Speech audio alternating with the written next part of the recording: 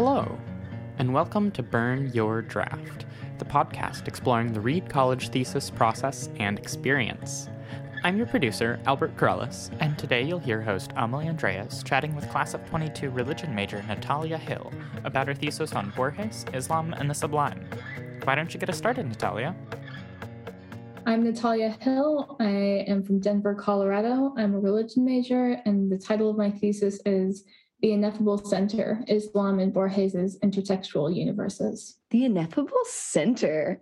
Wow, I really like that. Can you give us a little bit of background? The Netflix blurb of my thesis would be trying to describe an essence of something in a short story where the author has said that it's indescribable. Describing the indescribable. That is certainly a mission. Yeah, it was a fun task. So how did you decide that you wanted to be a religion major? Like, is it something that you've always been drawn to? Not really. I didn't even know Reed had a religion department when I came. I think I was a declared English major, like we all are. Mm-hmm. And I took a class, Intro to Judaism, my freshman year, and really liked it. And then I just started hanging around the ETC and met a lot of really friendly people. And I think it clicked for me when I realized, I enjoy the people I'm spending time with. And I'm enjoying the vibe of the department. It's so friendly. And the classes are super interesting too. So they sort of lured me in. Yeah, no, I feel like definitely so much of choosing a major is just getting to know the people and the professors who make up that department and being like, oh yeah, I think I found my people. I think this is where I'm meant to be. Yeah, 100%. How did Reed tie into this? Like you said, you were interested in being an English major. Was it the English program at Reed that attracted you, or just our quirky Reedy vibes? It was a mixture of, I used to live in Portland when I was younger, and I knew I really wanted to come back.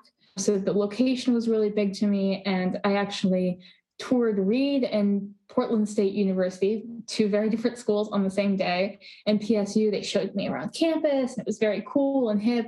And then they had a 10-minute slideshow on their academics. And I was like, okay. And I went to Reed. They were sort of haphazardly led me across campus, but then spent an hour talking about their academics. And I made my decision then. So very fortuitous. A combination of extreme nerdiness and vaguely disorganized but charming tour was what really sealed the deal. Pretty much. That is a very, very Reed answer. What did your process look like while you were going through your thesis? Well, the first part was a lot of self-doubt and not knowing what I was doing. Essential part of any thesis. Yeah, pretty much. I think deciding what I wanted to write about took most of my fall semester. And then a lot of hours sitting in the thesis office talking to my advisor in the fall. And mostly sitting at my kitchen table just writing. The combination of those three things. Yeah, lots of writing. Yeah. What kind of materials were you dealing with? Was it a lot of library materials, secondary sources, first-person sources? It's a series of short stories. So my copy of Borges is very tattered and used at this point. Oh. And then a lot of online articles, and then the occasional book that I had to go to the library for because I couldn't find it through JSTOR. But yeah, not a ton of secondary sources on what I was writing about, which is actually a blessing in disguise because that's a lot less research I had to do. Yeah, and it gives you so much more room as well to come to your own conclusions and add something original. So that's actually really exciting to find a hole in the literature. I feel like that's every thesising student's dream is to find something that people haven't actually written that much about before. Yeah, it definitely made me feel like my work was useful and contributing something. And it also was sort of reassuring because it meant that even though my project doesn't do everything I set out for it to do or any of that, just the fact that I was writing on a subject that not that many people have written about was reason enough to do it. So that was really reassuring to sort of come back to oh, this is really exciting and new. Yeah, exactly. Taking steps into the unknown is always something that's thrilling. What kind of skills did you pick up throughout this process? I think I'd already started to develop a writing practice, but not as consistent. I was used to sort of spacing out writing a paper, editing it, trying not to do it the night before it's due. But a year-long process means that even though it turning it in is months and months off. I had to learn how to like get up in the morning, make myself breakfast, sit down at the kitchen table and write for 2 hours, even if I wasn't happy with what I wrote. So I think just patience and like a long-term thinking that I don't think any other project at Reed can really prepare you for fully. Yeah. Yeah. It's definitely something that you kind of get the hang of as you're going along. It seems like you can't prepare yourself for a long-term like the only way to prepare yourself for a long-term project is by doing a long-term project, which is why it's so valuable to have this like as part of our education. Yeah, absolutely. Did you have any unexpected challenges while you were working on your thesis? I feel like I sort of hit a point partway through where I realized that the questions I sort of set out with, I didn't answer at the end. So, for example, one of the stories, the Aleph that I write about, the end of the story has this mystical item spot in the universe located inside a mosque. And that was sort of what started my project, is like, oh, this is really interesting. Why does Borges put this object in a mosque? What does that mean? That was like the driving initial question. And then I realized, reading back through my first chapter, which is on the Aleph, I spent like a couple sentences talking about it and just left it. Like I realized that I came up with a lot of really interesting other questions that I was pursuing. And it was weird looking back on it and feeling like I didn't achieve the mission that I'd set out to do. I had a bit of an existential crisis. Oh, no. Yeah, no, I feel like that's just evolution, though. Like it's such a weird experience to be in, you know, the retrospective mode and looking back at the beginnings of things. I can see how it would be easy to feel like you're like straying from your big purpose or something. But I think that really just shows that you've developed throughout this process and that question has led to all of these new other questions. Yeah, it was definitely also not helped by the fact that I had 2 different thesis advisors, because my first thesis advisor, Kambiz, went on sabbatical. Oh, in the man. Spring. But he was on my orals board, which is really excellent. But I had a moment where in the spring, when I was looking back over my work and how much it had changed, I was like, oh man, Kambiz is going to be on my orals board. And he's going to be like, where were all the ideas and thoughts we had at the beginning of the semester? Which of course didn't happen. But, you know, my brain was immediately like, but what if I've betrayed him? You know? Yeah, a story of 2 thesis advisors. So what actually ended up being the outcome of your project, if you're saying like it changed so much from what your original idea was? Yeah, I think that I sort of set out with this idea of I would understand why Borges is talking about Islam in his short stories and sort of use that as a launching point to talk about like why Islam's been erased from a lot of Western canon and why we don't talk about these things, and sort of exploring sort of that dynamic, maybe talking about Orientalism, like this understanding that, you know, the West is sort of taking images of the East and reappropriating them. Like I had all these sort of like big ideas. Reed is really good at big ideas. Yeah. And I think that I ended up just spending a lot more time in the stories themselves that I covered and sort of exploring what he's doing in the stories. And it led to a really more nuanced understanding of like why Borges is talking about Islam in his short stories, but it didn't feel like grandiose enough, or like it's not a full method or, you know, theory. But that's usually how it works out, is you go in really ambitious and then you end up with something that's good, but not what you expected. Yeah. I feel like that's so reminiscent of like the dilemma of the Hume conference as well. Like I remember we all want to talk about like, oh, what's the meaning of life and everything. And our professors are all just telling us, please just do a close reading of the text. Please just try and actually understand what they're saying. You don't need to understand like what love means. You just need to actually comprehend what you're reading. Yeah. Which is a lot harder than it sounds.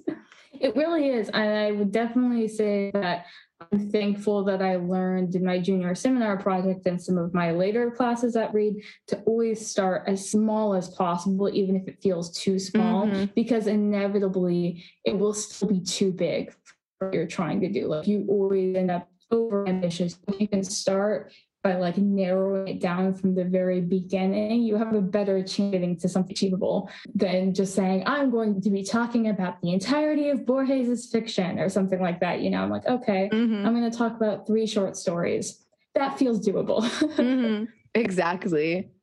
Yeah. Did your thesis experience end up like changing the way that you think about Islam or about religion? I think that one of the things I love about the religion department is it's very open about exploring the ways in which religion is malleable and not just one thing, and that it's always changing no matter what you're studying. So I sort of went in expecting that, but I definitely think that I never thought about religion in like a fictional space before, as like in storytelling. And I felt a little bit like I was treading on the toes of the literature department somewhat, but it was cool working in a like really interdisciplinary way. And I think that any of our studies, religion especially, is really benefited by working across disciplines. So I feel like I learned a lot from literary theory and thinking about religion. Yeah, that is such a huge part and such a valuable part of the Reed experience, is like, because we're forced, quote unquote, to take such a wide variety of classes, it's inevitable that when we do make these final projects that we're going to be drawing from all of those experiences, because they've become a part of who you are, which I think is just like the most amazing thing.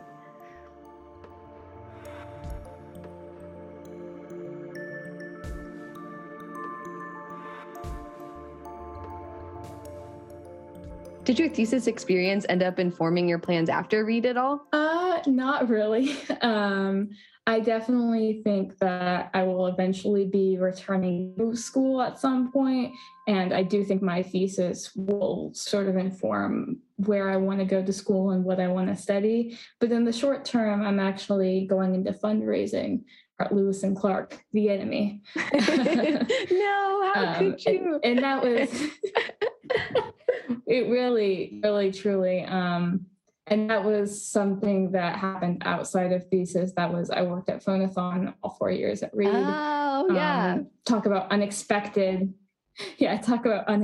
routes to futures after Reed. But I mean, I think the thesis process kind of helps you do whatever you do afterwards. Like, I'm a much better writer. I'm a much more confident, self-assured person in general.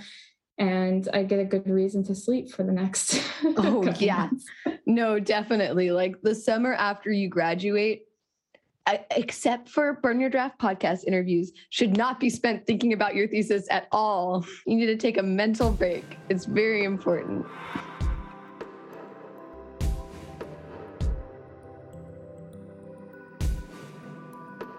What do you think will or what do you hope will go through your mind in 30 years if you're looking back at your thesis? That's a really good question. I think in 30 years from now, I hope I'll be impressed. I'm hoping that it'll be far enough out of my brain that I'll be able to go back through and sort of be pleasantly surprised by things that I've already sort of absorbed. My thesis has a lot of questions left unanswered, hidden throughout it, and things I point to that I know I can't fully flesh out.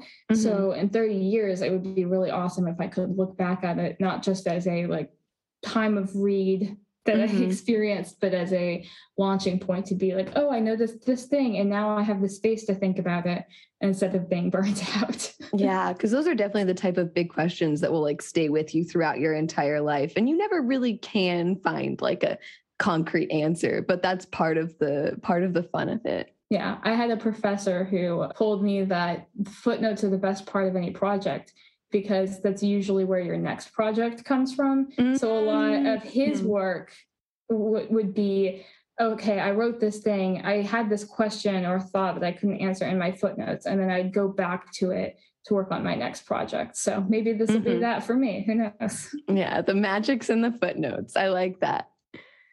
Do you have any advice to finish off for maybe people just starting out their Reed experience, or thesising seniors who are going to be going through the same process next year?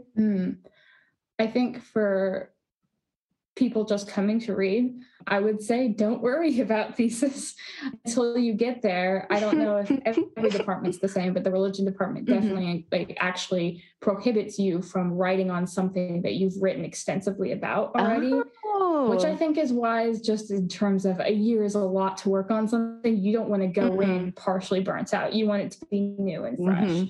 So, I mean, be excited about senior year, be nervous about senior year, but just take time to explore different interests. Don't feel like you have to decide on one thing that you're going to thesis on.